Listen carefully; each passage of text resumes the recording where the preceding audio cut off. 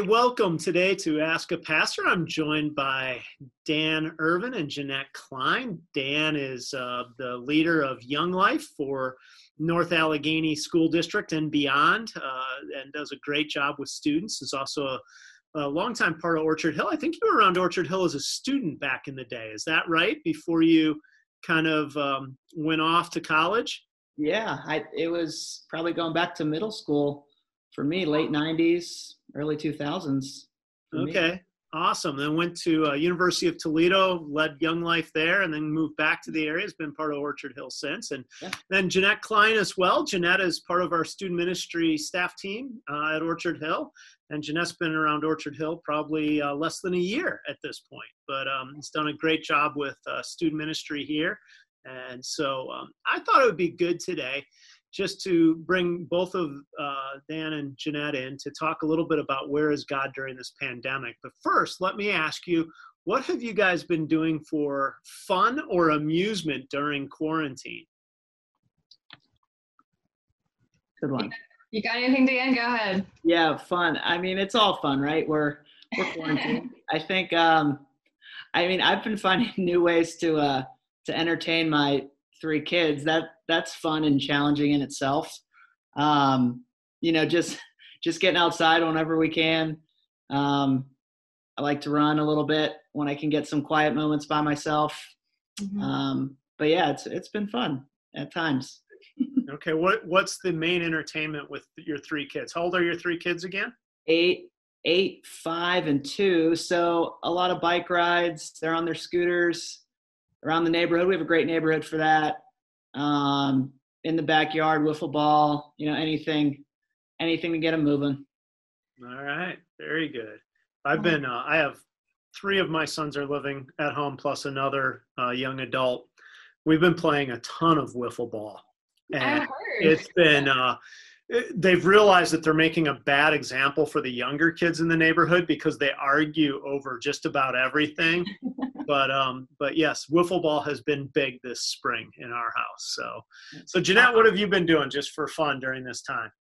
I've been getting outside a lot, doing some running. It was kind of funny. I got this virtual 5K thing sent to me, and it was like a Bigfoot social distancing 5K. So I actually just ran that with my sister and her husband and a friend. We were all very much separated, mainly because my pace is much slower than everyone else's. But doing a lot of running, and then I decided to try to teach myself how to play the guitar. So I've been working on that. Can't say my skills have come a long way, but we're working on it. Need to practice more. That's taking self-improvement during a quarantine seriously. Man, I'm just going to pick up the guitar during this time.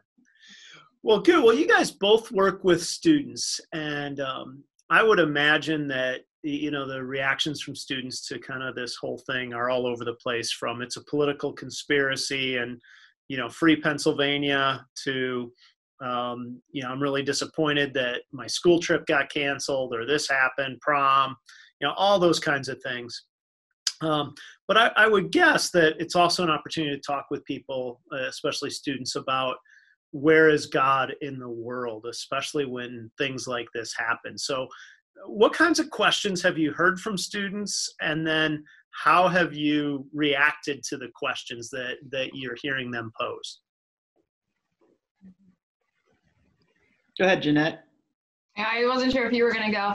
I think something, and it actually links back to, in Collide, we did a talk just in January, going back to the idea or the question of, well, why would God let this happen? Or how could a good God let something like this happen? And so that just really opens up the opportunity to talk about the character of God and what that looks like. And just a couple of examples that I know for me, because I process through this every time as well. It's at a deeper level each time, but breaking it down and just simplifying it to the basic fact of this is not the world that God intended and created in the beginning.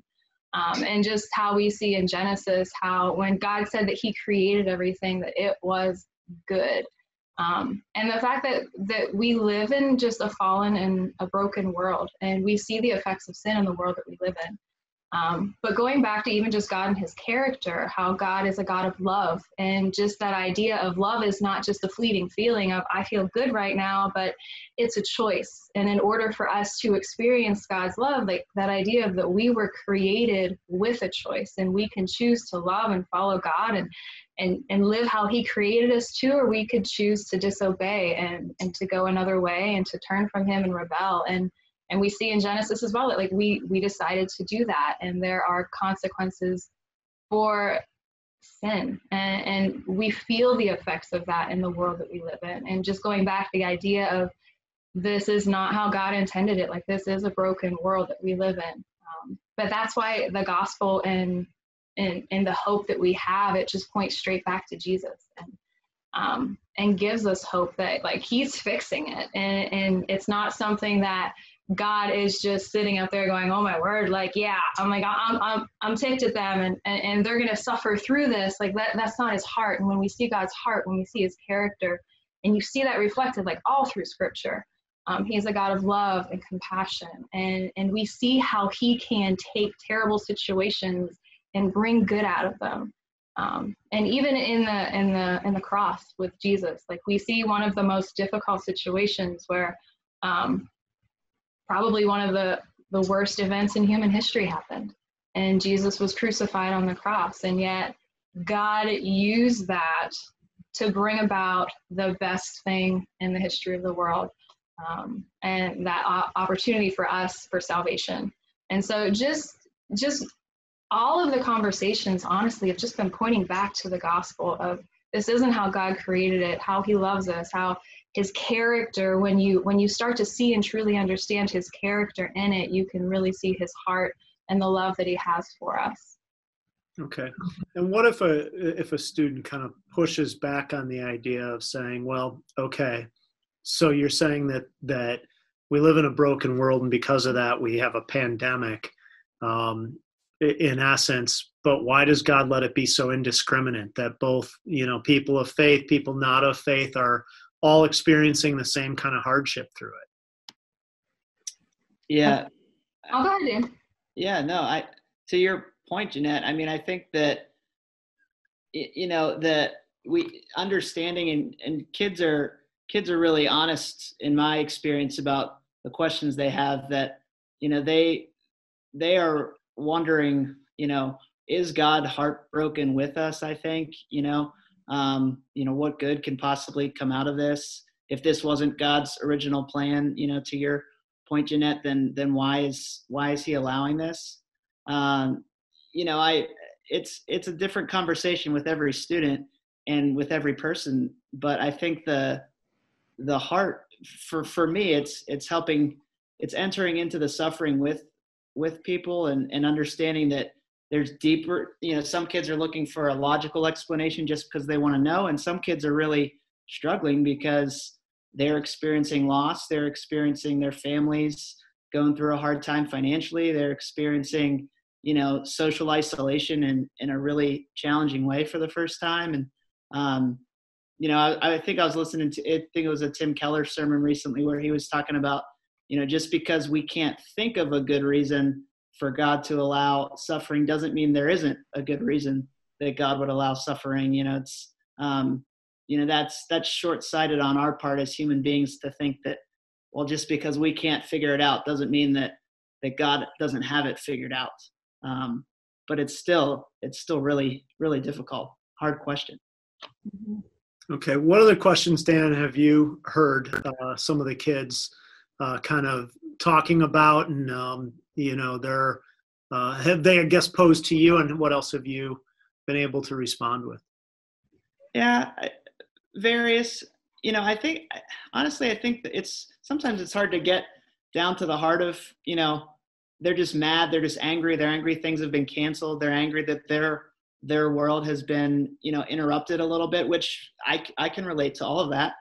I think a lot of the questions get back to, why didn't he just put an end to this, kind of right away, when it started happening? Why couldn't God in his infinite power, his infinite, strength just stop it? And again, it goes back to this, bigger picture view of the world that God sees. God sees in full what we can only see in part.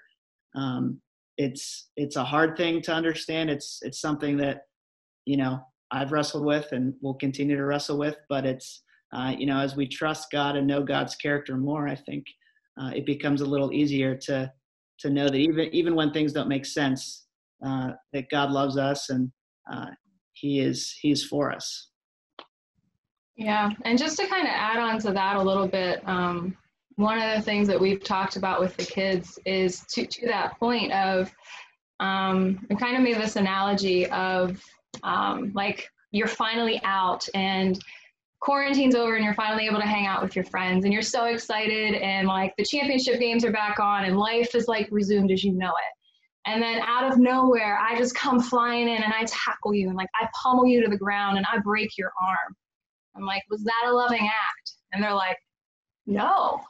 I'm like, well, okay, like push pause right there. Like if you were just to push pause there, would you trust me in the future? Would you, if you didn't actually know me and if you didn't actually know my character, would you trust me? Would you want to be around me? Would you want to have anything to do with me? And they're like, absolutely not, no.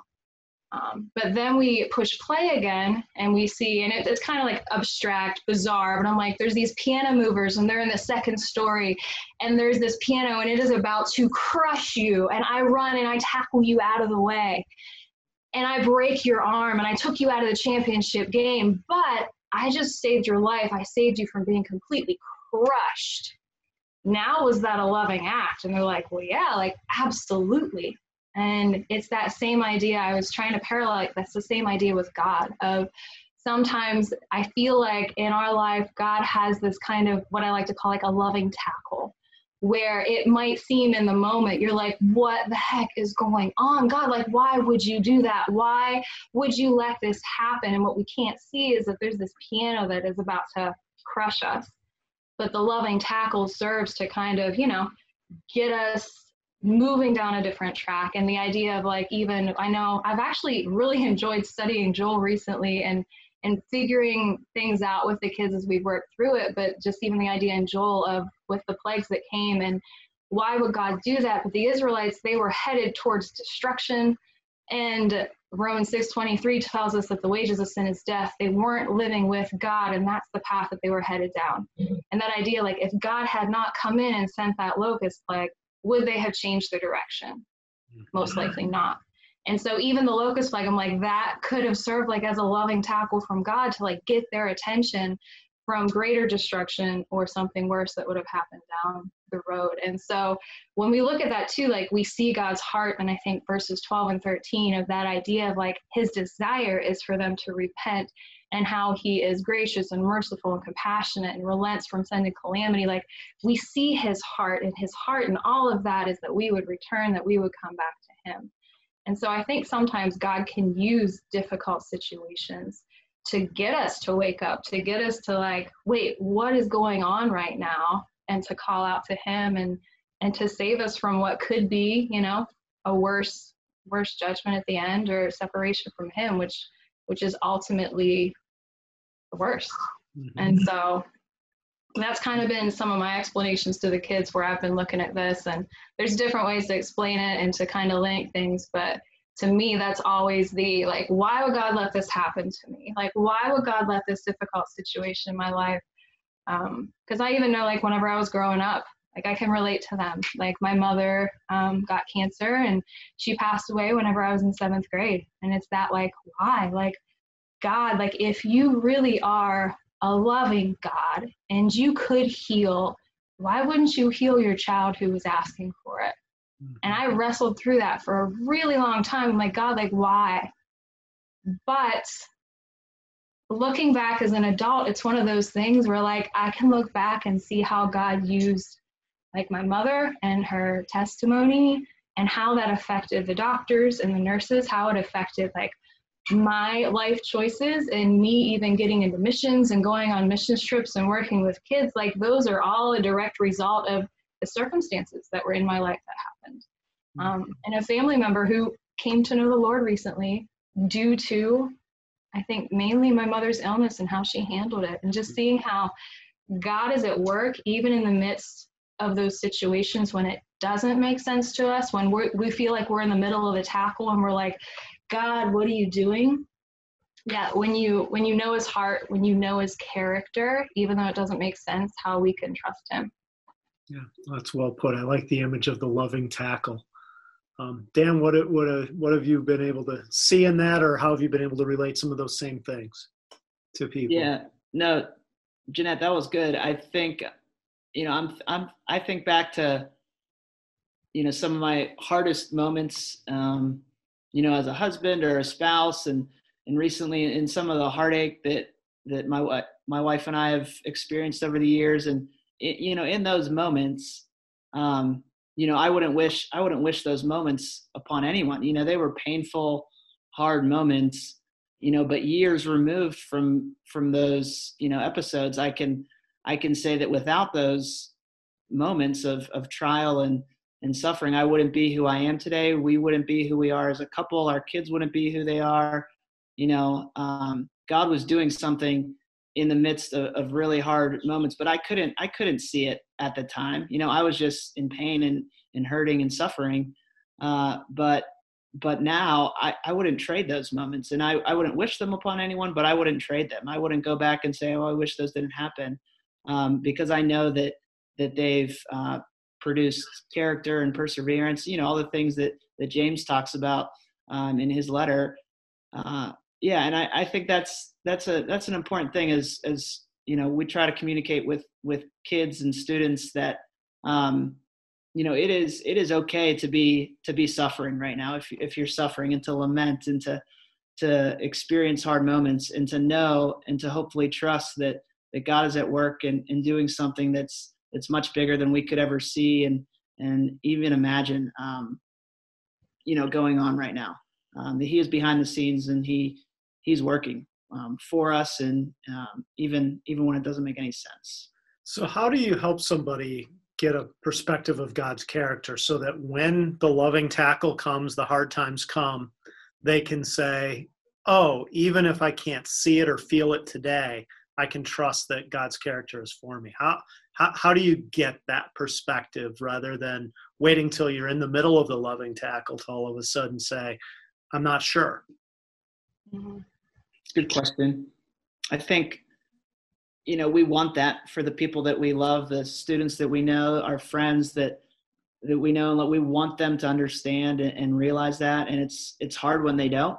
I think the only way that I've ever known that can be possible is to really know and trust God on a deep level, like Jeanette said. Like it's this level of understanding and trusting someone that can only come from deep, intimate communion with the God of the Bible. And it can't be just something that someone tells you that, if someone walks up to you on the street and be like, hey, you should trust that person over there in the red coat. Chances are you probably won't trust that person over there in the red coat because you probably don't know who they are, and you don't know the person on the street telling you to do it. But if someone who is trusted in your life, a friend of yours, say, hey, I think you should get to know this person, Jesus, and learn how to trust them and love them and give your life to them, you might listen because that person who's telling you to do that. And then once you start to enter into that, journey with that relationship with Jesus, you begin to trust and hope in God in a different way and put your hope in him instead of maybe some things that the world has to offer. Good. Jeanette, anything to add to that about how to kind of get to know that character so that you trust it when you do encounter a hard time? Yeah. And it's kind of hard because for me, when I've come to know God's character has always been in the hard time. It's one of those, like, even in James, how like you learn and you're like, yeah. Like, I believe this about God, but it's when I'm in the hard times, it's like, do I really believe that about God? But one of the things that I always love and that really helps me is that, as like Dan was saying, like, as you spend time with somebody, you get to know them and you get to know what they're like and you get to know what they're not like. And it's the same thing with God. If I can't expect to just know him because someone told me about him, I know him because I spend time getting to know him. I spend time in his word and I spend time in prayer. And as you read the scriptures, like God reveals himself to you, like it's clear who he is. But I love because even looking at the hard things sometimes that we're asked to do, where you have like the loving tackle, or you're going through something difficult, and we often plead like, God, like take this away from us, or change this, is that God never asks us to do anything that like he hasn't himself done. And even looking at Jesus on the cross, like Jesus said, like, God, if there is any other way, like, please take this cup from me. And then he says, not my will, but yours. And he just submitted to the will of the Father. He yielded to the Father's will, and God was glorified in that. And that brought about salvation for everyone. And Jesus faced suffering. Jesus faced death. Jesus went through all of the things that we might ever go through in this life. And it's one of those ideas of that we serve a God who is relatable, who relates to us. And when we search the scriptures, when we get to see how even Jesus went through that suffering, how did he pass through that? I think it really shows you a lot of God's character and his heart and what he really is truly like. And then that grows to the point where I can actually trust what I'm being told because I can see it and you start to live it out. It's part of your life. That's very helpful. Well, thank you. What are you each looking forward to most when quarantine comes to an end? Hugging people. Hugging people. The distance part of just being able to hug and not have to worry about, am I going to get you sick? Yeah, it's a little weird to meet people and be like, hey, from a distance. Yes. I think mass crowds, Kurt, large events, lots of people. I'm the type of person if I have a party, I want to invite everyone I've ever met in my life. My wife always makes fun of me for that, but I just, all the people, all the time. Yeah, it's definitely if you're extroverted, this has been a challenging time to be not able to be with a lot of people or just see people in a general way. Well, thank you, Dan and Jeanette. We appreciate you both being a part of this. And again, if you have questions, please send them to askapastor@orchardhillchurch.com. We'll be happy to address them on a coming episode. Have a great day. Thanks, guys.